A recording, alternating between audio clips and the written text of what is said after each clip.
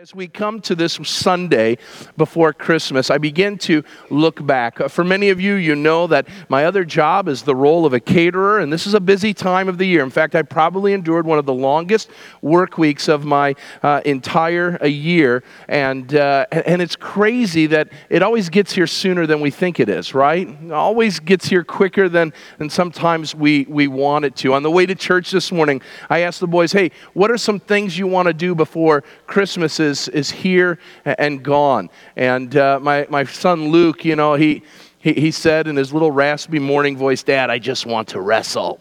And don't you wish you were a kid that all you cared about was wrestling? I mean, no bills, no concerns, not even gifts, man. That kid is just full of joy. Let's just wrestle, and that's my Christmas celebration. But there's a part of me every year that gets to this point, and I feel a little bit like Ebenezer Scrooge. I feel as if at times that how we approach this season that's dedicated to the Lord, is misused. We miss the true meaning, if you will, of all of it. Each year we do the same things. We hear the same songs. We open the same gifts. We eat the same food. We see the same people. We decorate the same house and the same tree. And all is done, it leaves us with the same feeling. Remorse. For some, you'll eat too much and you'll be remorseful when you step on that scale. For others, you'll be remorseful in January when you open the mail and you read the credit card statements. And remorse at the end of all of the gift giving, after all of the celebration, many times, as has been documented through many surveys, that we feel just as flat as we did before we entered the season. Christmas is a time that is supposed to bring transformation in our lives. It's supposed to change the very heart of who we are. Christmas is to help us usher in the new year with a new sense of expectancy, a new sense of celebration. And yet for many of us, after the 25th is done, many of us will turn the calendar and it will be the same old new year as it's been before. Many of the reasons why is I think we have bought into the idea that it is the stuff surrounding the season that is most important. You see, many of us celebrate Christmas as if we're going to a baseball game and we only stay for batting practice, for the stuff surrounding the real reason why we would be there. For many of us, Christmas is like a young woman who goes and finds the perfect dress in the perfect size and has the perfect occasion to wear it and then puts it back on the hanger, never to use it again. For many of us, Christmas is a celebration where we enjoy the peripheral things of the season and we miss the main thing. The main thing of Christmas has always been, and should always be, the celebration of the Savior's birth in Bethlehem. That's where transformation takes place. I've experienced now 39 Christmases in my life, and I can't tell you, quite frankly, what gifts I got in the last 39. But one thing rings true. I am thankful and I am transformed by the gospel of grace that sent a Savior to die for me. And when we remember that, when we focus in on that, we will break into song as those first characters of that first Christmas did. We will sing songs of transformation. And this morning is no different. This morning what we learn is that the celebration of Christmas isn't just an earthly thing. It isn't something that just impacted those first inhabitants of humanity, that first Christmas. But it impacted even those who stood and worshiped in the highest realms of heaven. The angels who from the realms of glory would watch the transformation of the God that they worshiped to be put into flesh and put into a baby's body, so that he might do what they never would have thought of, that he might come to save humanity from their sins. On that fateful night, a night that God had determined long ago would take place, they sang a song. And it's a song that reminds us of so many great truths this morning that I want to take the moments we have and look at 6 things. I know that will scare you, but there's no sub-points or anything. I already told you you're going to get out early, so either I'll be a liar or what I will say will be true. 6 things this morning, and the first one's not even in your outline, so write a new number 1 in your outline. As we look at the angel's song this morning, I want you to recognize this morning that this is a song that was prophetic. It was a prophetic song. As we look at Luke chapter 2 this morning, we are told of a scenario, a situation that takes place in our Bibles, and what we see is the unveiling of the song. This angel's song was a song that was planned hundreds, if not thousands of years before it was ever sung. God knew before the foundations of the earth that man was going to have an issue with sin that they wouldn't be able to take care of on their own. And God, in his infinite wisdom, through the conversation of the Holy Trinity, God had a conversation, and through their conversation, a decision was made that the second person of the Trinity, Jesus Christ, would put on flesh and make his dwelling among us. That at just the right time and in just the right place and just through the right woman, God would put on flesh, and again, he would come to be our Savior. That decision was made before the foundations of the world. The angels had no idea about it. In fact, the scriptures say they looked into such things in the book of Hebrews. It was going to be the great premiere date where the angels of God would be used to announce this new song. Well, at the end of November, there was a premiere date for what was one of the most highly anticipated albums for a long time. United Kingdom singer, British singer Adele would announce the forthcoming of her new album, number 25. And on that was going to be a new premiere song, the song Hello.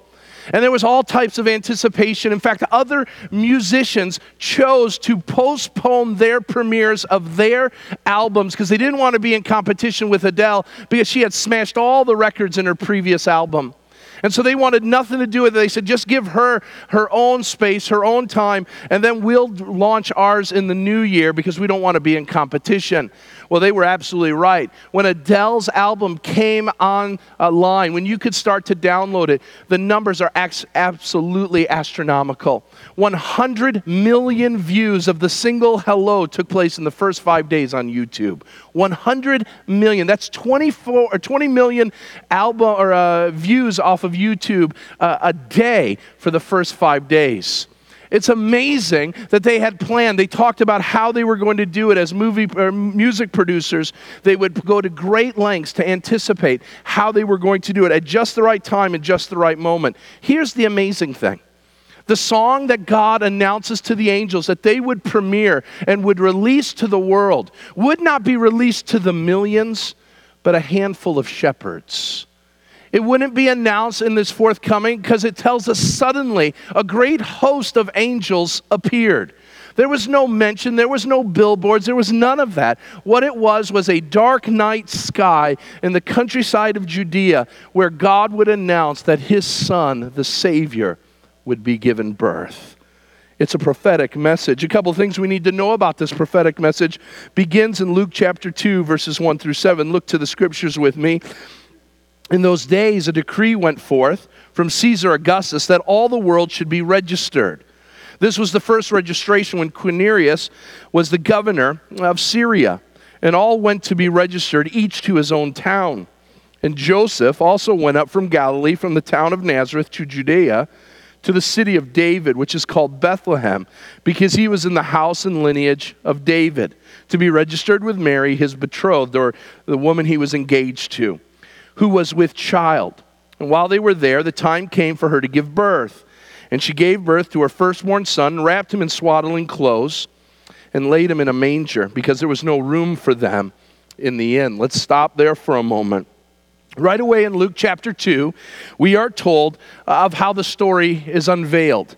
And it's a story that has some curves to it, some changes to it. It's not ordinary life in Judea. We're told right away that these days take place in the times of Caesar Augustus. Caesar Augustus was the Caesar. He was the ruler of the entire Roman Empire, the whole known world. Caesar Augustus was the nephew of Julius Caesar. This is a real person with a real lineage. And he has a decision that is made.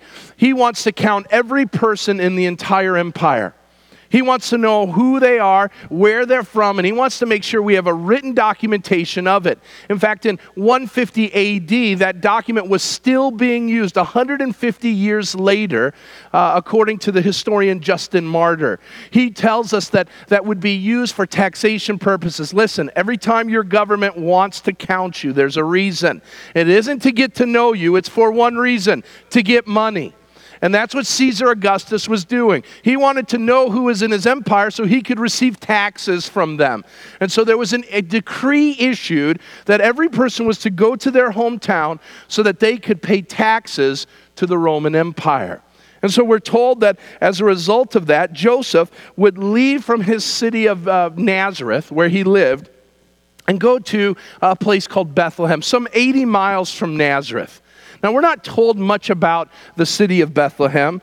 We are told that it's about a week's journey from the city of Nazareth. It may have been even longer because it would take time to go through the terrain to get from Nazareth to Bethlehem. And let us not forget that part of the cargo, if you will, that Joseph was going to be taking was his fiancée, who was 9 months pregnant. And that's going to slow things down, and rightly so. And so they make the journey to Bethlehem. Now, we're not told much about Bethlehem, but we know that Bethlehem is a prophetic city, that it's spoken about hundreds of years before by the prophet Micah, that Bethlehem was going to be ground zero, if you will, of the Messiah's birth. And we're told that this census forces them to go to the city of Bethlehem. And Bethlehem is a little town. We know, of course, the carol, "O Little Town of Bethlehem." It wasn't known for all that much. In fact, it was such a small city, it only had one claim to fame, if you will. Notice it was the city of David. The great King David had his birthplace there. And it's amazing, just a couple weeks ago, Noah and I and a friend traveled to Iowa.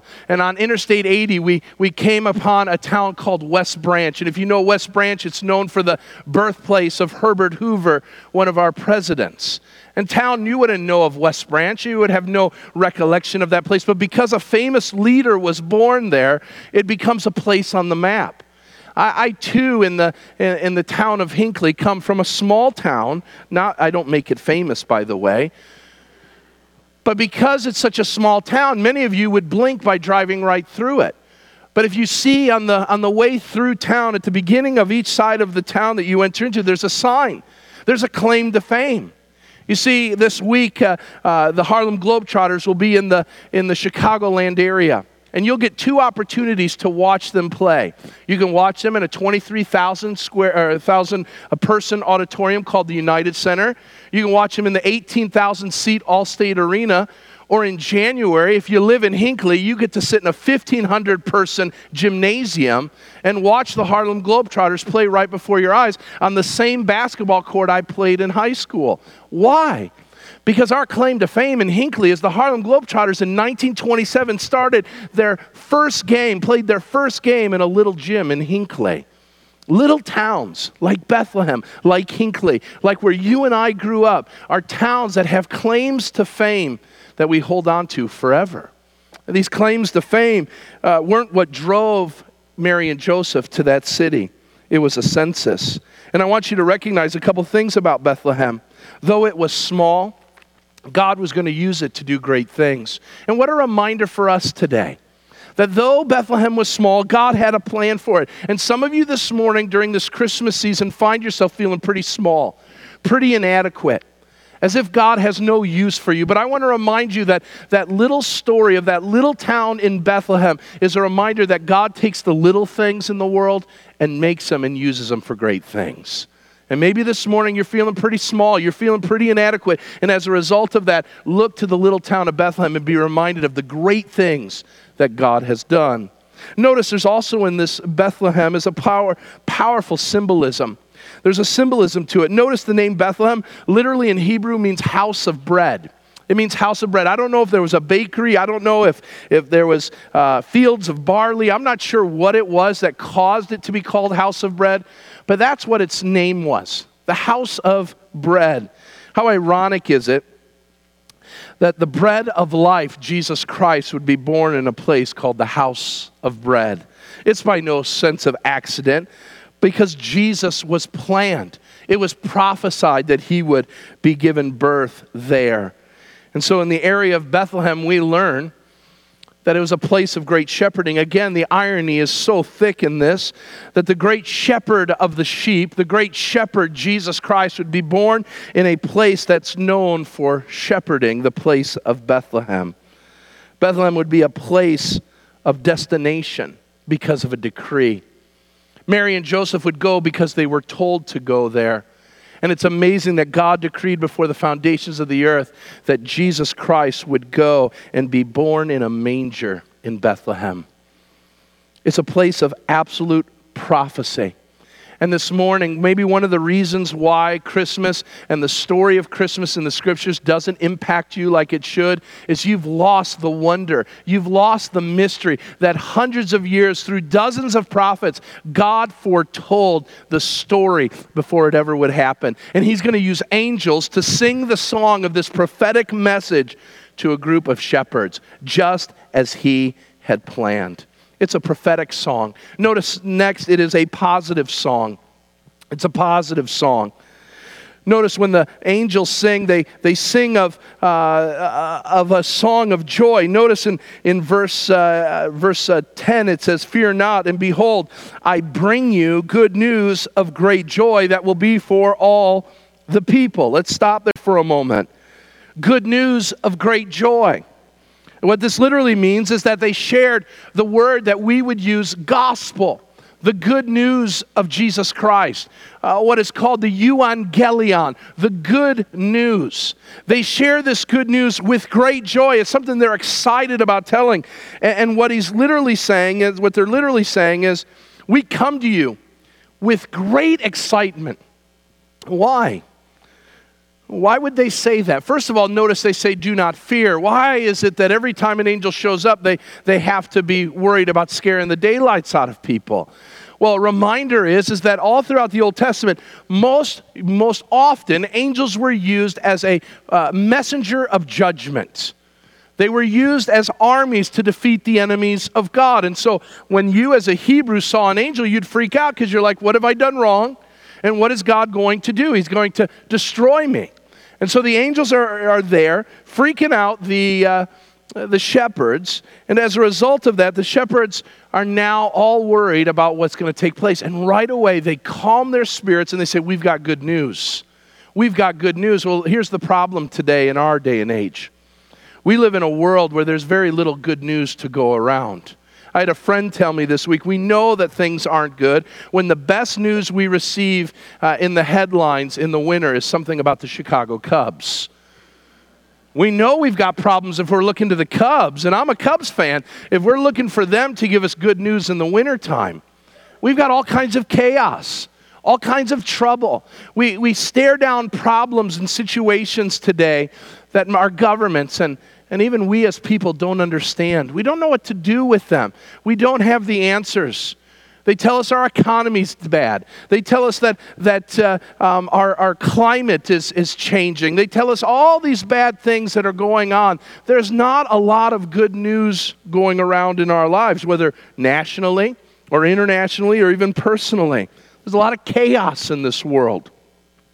But like that first Christmas, we too find ourselves in need of good news. And the angels proclaim good news, but what caused it to be good news? Again, here's the great irony of this passage of Scripture. The good news comes, listen, during a time where taxes were being collected. I don't know about you, but there's nothing good surrounding April 15th, right? You pay a lot of money. You don't think you get much in return. And here's the incredible irony of that first Christmas. While the human government was demanding taxes, God, who was rich in mercy, was giving the world the divine refund. It was giving, not taking. It was allowing us to receive, not allowing us to have to be collected from. Why was it positive? Notice a couple of things. The good news was news of peace. Angels were always known to bring pain, but now they're bringing peace. What kind of peace? First of all, peace from God. Romans 5:1 reminds us that if you're a child of God this morning, you don't have to fear God. You don't have to wonder about your relationship with God. Because of the work of Jesus Christ on the cross, Romans 5:1 tells us that you and I have peace with God. But that peace goes on because once we have a vertical peace with God, our horizontal peace then can be achieved. We can have peace with one another. You see, what our relationship with God teaches us, what the angels remind us of, is that we are sinners in need of a Savior. And because we recognize our need for a Savior, we recognize that I'm in the same boat as you are. We're both sinners. We've got our problems. We've got our idiosyncrasies. We've got our selfishness. And what I come to learn when I see Jesus is it's a reflection of how bad and how troubled I am.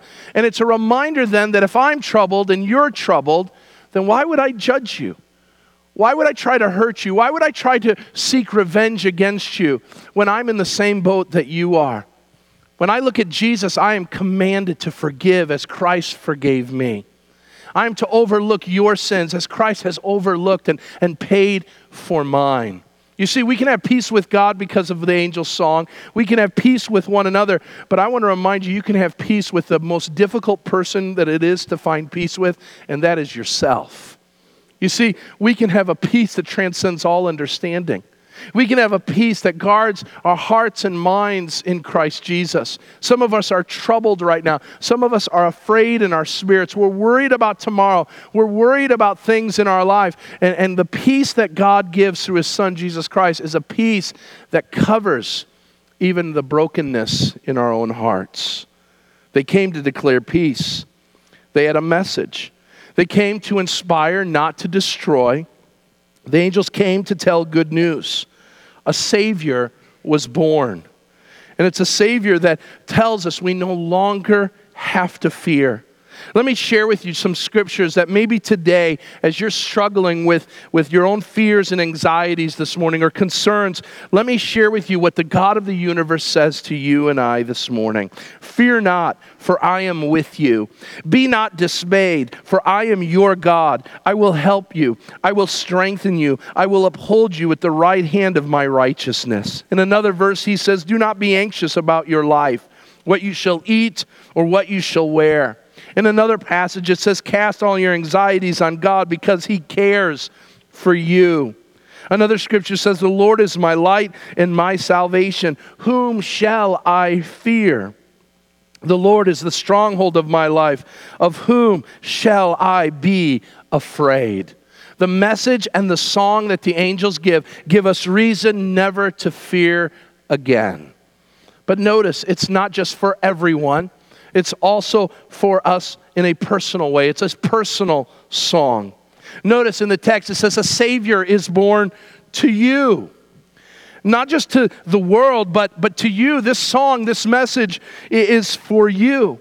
Artists do a lot of writing of songs to particular people. The guys will sing those songs to the ladies that have made their lives full by being in relationship with them, or their songs even sung when they've broken that man's heart. Songs that are personal. Songs that even announce the telephone number of the girl that they loved when they were young. Songs that are personal. This song is no different. It was sung to a very particular group of people. It was a personal song for whom? The shepherds. What solace can we take from this? What we need to understand is when it speaks that the shepherds who were tending to their flocks nearby Bethlehem, that those shepherds in their day were the lowest class of people. They were viewed with contempt. They were often seen as untrusted, unkempt, and unloved. The Pharisees during these days of Luke's gospel had said that there were 6 professions that were unbecoming or unworthy of religious cleanliness. A shepherd was one of them. One of the reasons why is a shepherd was not permitted to give testimony in a court of law. They weren't trusted by the officials of the day. A shepherd was not allowed to do what we've done this morning and enter into a place of worship because they had to tend to animals, and they would have to bury and address dead animals. And as a result of that, they were ritually unclean at all times. In the book of Numbers, chapter 14, verse 33, we are told that shepherding was even a punishment for crimes. So you were a part of a crime, you were convicted of a crime. One of the ways that you might work out your hours of community service was to serve as a shepherd.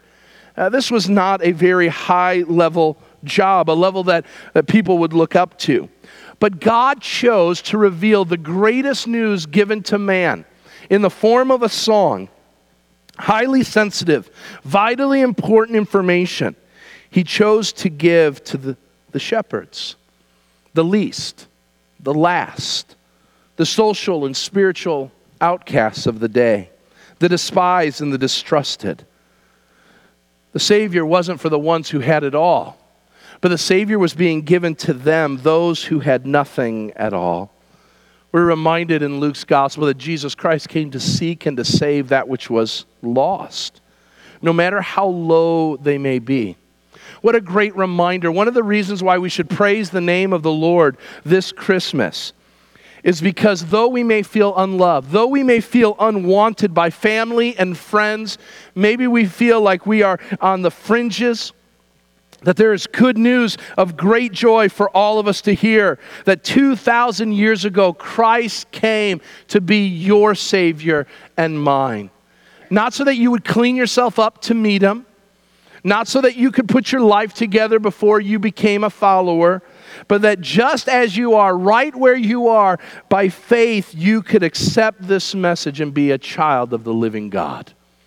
No matter who you are, no matter where you're at on the social or corporate ladder, that Christ came to the lowly so that He might lift us into the heavenly realms with our Father in heaven. It's a personal song. Notice next, it's a praise song. The angels go on and they announce glory to God in the highest. The angels announced to us that the news that they wanted to see with their own eyes. I don't know when the angels were told of how this was all going to transpire.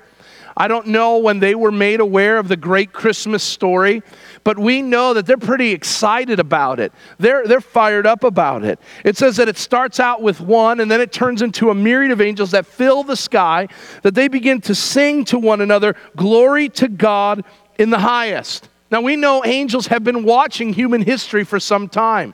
They had watched with great curiosity when they saw God create out of the dust of the ground Adam and Eve. They saw with great curiosity the relationship that God had with Adam as he walked in the coolness of the night with Adam in the garden. They watched with great curiosity, wondering what God was going to do when Adam and Eve chose to rebel against God and do exactly what they did back before the foundations of the earth, when a third of the angels with the devil as their leader fell out of heaven because of their rebellion. What would God do now with this special creation, this relationship that He had with man? What was going to happen? And they watched as God ushered them out of the garden and locked the doors behind them. They were amazed to see that God would cover their sin with some blood and animal skins. And then He would say in Genesis 3:15 that there would be one who would come, an offspring of the woman, who would come into the world and would crush once and for all the serpent's head. I wonder if the angels asked amongst themselves, how is God going to do this? They watched the prophets who would come and exact change in some ways and in some lives, but it would seem every time a prophet would come, some change would take place and then evil would advance. And they wondered, how is this chess game going to be won? How is God going to receive glory? And I don't know when the answer came down. I don't know when the assignments were given, but there must have been great rejoicing in heaven when God said to His Son, "Son, it is time for you to go redeem man back to ourselves." And then the angels got the assignment, not to destroy invading armies, not for one to go give a message, but an angelic choir to sing at the top of their lungs, glory to God in the highest. What an amazing song. C.H. Spurgeon, a pastor from a century and a half ago, once said, "Sing, sing, O universe. Sing till you've exhausted yourself. There is no song so sweet as the song of the incarnation, the birth of Jesus Christ." Are you singing that song this Christmas? Are you, just as the angels, so filled by the story and the glory surrounding it?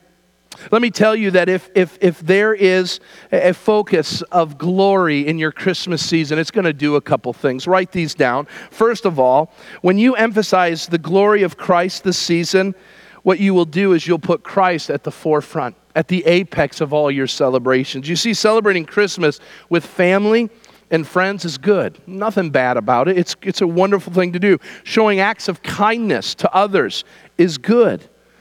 Reflecting on all the temporal blessings you've had, the giving of gifts, the celebrations that we're a part of, those are all good. But if Christ is not at the forefront, if he's not at the apex of all that we do, if he isn't the priority for Christmas, and listen, you're not celebrating Christ's birth, you're celebrating a secular holiday.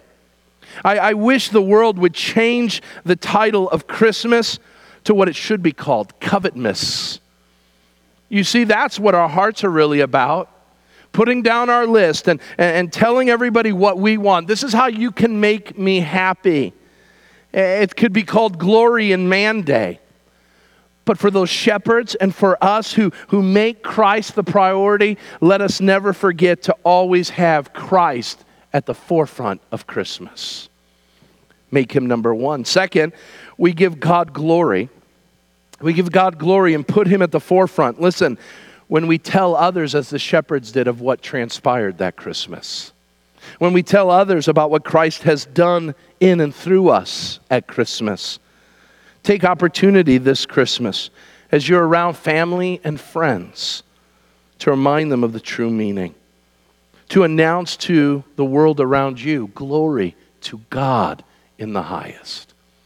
I know some of you are seeking a peaceful Christmas. And that may mean that you won't say this or that about Christ, but in the most loving and caring way, in the most respectful and gracious way, make sure that people know that they may be celebrating Christmas for all kinds of reasons, but for you, it's about Christ and how he's changed you. Notice this song, I've got two more points. It's a song that should be pondered. We're told in verse 19 that Mary took in all these things. She treasured them up in her heart and she pondered them. For us, Christmas should be a time that we take a moment and take in all that's taken place. I wonder if Mary, when the shepherds had come and announced, think of this, you think you're all alone. At this point, the angels have only announced to the close family and friends of Mary what's going on. Zechariah and Elizabeth knew about the coming of Jesus. We know that Mary and Joseph were aware of what was going on. But that was it. And on that Christmas day, when the shepherds came, what great solace could be taken. Confirmation was given. These men they had never met before say the following: we heard from an angel. We heard from a great myriad and host of angels that your son who is born here in Bethlehem, who's wrapped in swaddling cloths and lying in a manger, they told us exactly what we have come to know to be true. I wonder if Mary, as she thought of that first Christmas, she thought about the first announcement, the annunciation of Gabriel sharing the good news that Mary would give birth. The joy she would have when she heads to Zechariah and Elizabeth's house to hear that the baby leaps in Elizabeth's womb at the thought of the great Messiah who was going to be born of Mary. The great confirmation that must have come in Mary's mind when she had to have that hard conversation with Joseph. Joseph, I'm pregnant, and you gotta believe me, it isn't with another man's baby, but in me is being birthed the Son of God. And the fear that Mary must have had. She must have known he was going to divorce her, because that's what a right man would do. He would divorce her. But what confirmation came when Joseph in a dream would be told not to put away Mary, but to take her as his wife. Confirmation upon confirmation. 2 years later, we are told that wise men from the east would come, and they would bring gifts of gold, frankincense, and myrrh, a reminder that God had a plan. And she pondered these things. In Facebook years now, Facebook has given us the opportunity to look at our year in review. You all have received, if you're on Facebook, your year in review. And I was able, as I was looking at the pictures and the type of year that the Badal family has had through tough diagnosis and great works of God through surgery and all of that, I was filled and overjoyed with where God has brought us. And I was pondering as I was looking at those pictures and those posts of the good things God has done, that there is nothing impossible with God. Christmas is a season we should ponder. Finally, it's a season and a song that we should pass along. In verses 17 and 18, they say, when the shepherds met Jesus, they were promoted to evangelists. God took these rough and coarse shepherds and sent them out with the message of salvation. Notice what they didn't emphasize. What they didn't emphasize was the appearance of angels, what they looked like, what they sounded like, or what they did. They didn't talk about their fear. Oh, we were so scared, and we were thinking this, and we were thinking that, and you know, Johnny, the shepherd over here, he was behind a rock, but I was like super ninja shepherd, and I was ready to take him on. None of that. There's none of that. What it says in the text is that they only shared concerning this child. Their story was all about Jesus. They made known to all, and people marveled. The story of Christmas and the season of Christmas is our opportunity to tell others of how we've met Jesus and allow others to marvel at how this baby's birth has changed our lives. Let's remember who these shepherds are. They're real men who were crude, rough, and tough. You probably wouldn't want your daughter dating one of them. But here's the thing. People would start to listen to them, because their lives had been transformed. They knew, those around them knew that the shepherds had been a part of something great. And they marveled at what the shepherds said. Let us make this celebration of Christmas a celebration that we pass on to others. This last weekend, a very famous movie was bringing out its newest edition. And I can't tell you how many times I've seen on Facebook and I've had in conversation the joy of a Star Wars fan telling you why you have to go see the movie and why you should anticipate it. Why do we have so much advertising as Christians for the things of this world, which are wonderful and great? Why are we not sharing the greatest news ever given to us, the changed life we have in Christ Jesus? Let's pass that along. Let's share that in generous ways to others so that others may be transformed as we've been. It says that the shepherds then left and went back to their lives, but they would never be the same again. You see, they experienced a song that would tell them the celebration of Christmas. And it was a song that as they go back to their lives, that they would never be the same. As they return to the daily activities of life, their lives would never be the same. So let the Christmas song today impact you not only in January, but in July.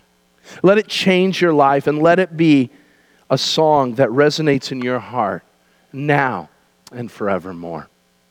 Merry Christmas to all of you. I'm going to close our time in a word of prayer, and then I'm going to ask you to help me close our time as we end this service in song. But let's pray. Father God, we come before you, and we once again come to grips to a very famous passage of Scripture. Let us be reminded of its truths today.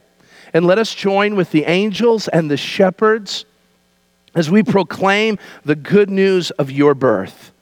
We have 5 days before this season is done to share with those around us why we celebrate Christmas. Lord, give us the boldness to do so for your name and for your glory. Lord, keep us safe during this time. That as we go, we would be ever mindful, as Mary was, of all your blessings and all your goodness to us in this year. And that we would treasure those things, not the gifts under the tree, not the food at the table, but the gift of your Son, Jesus Christ. Let us treasure that in our hearts. And let us be transformed and changed, not only for the rest of the month, but for the year to come. We love you and we praise you for it. Now, Lord, let us lift our voices in response to this in song, that we would join with the angels and the shepherds in saying, glory to God in the highest. It's in your Son, Jesus Christ's name, we give you all the glory. It's his name we say this all. Amen.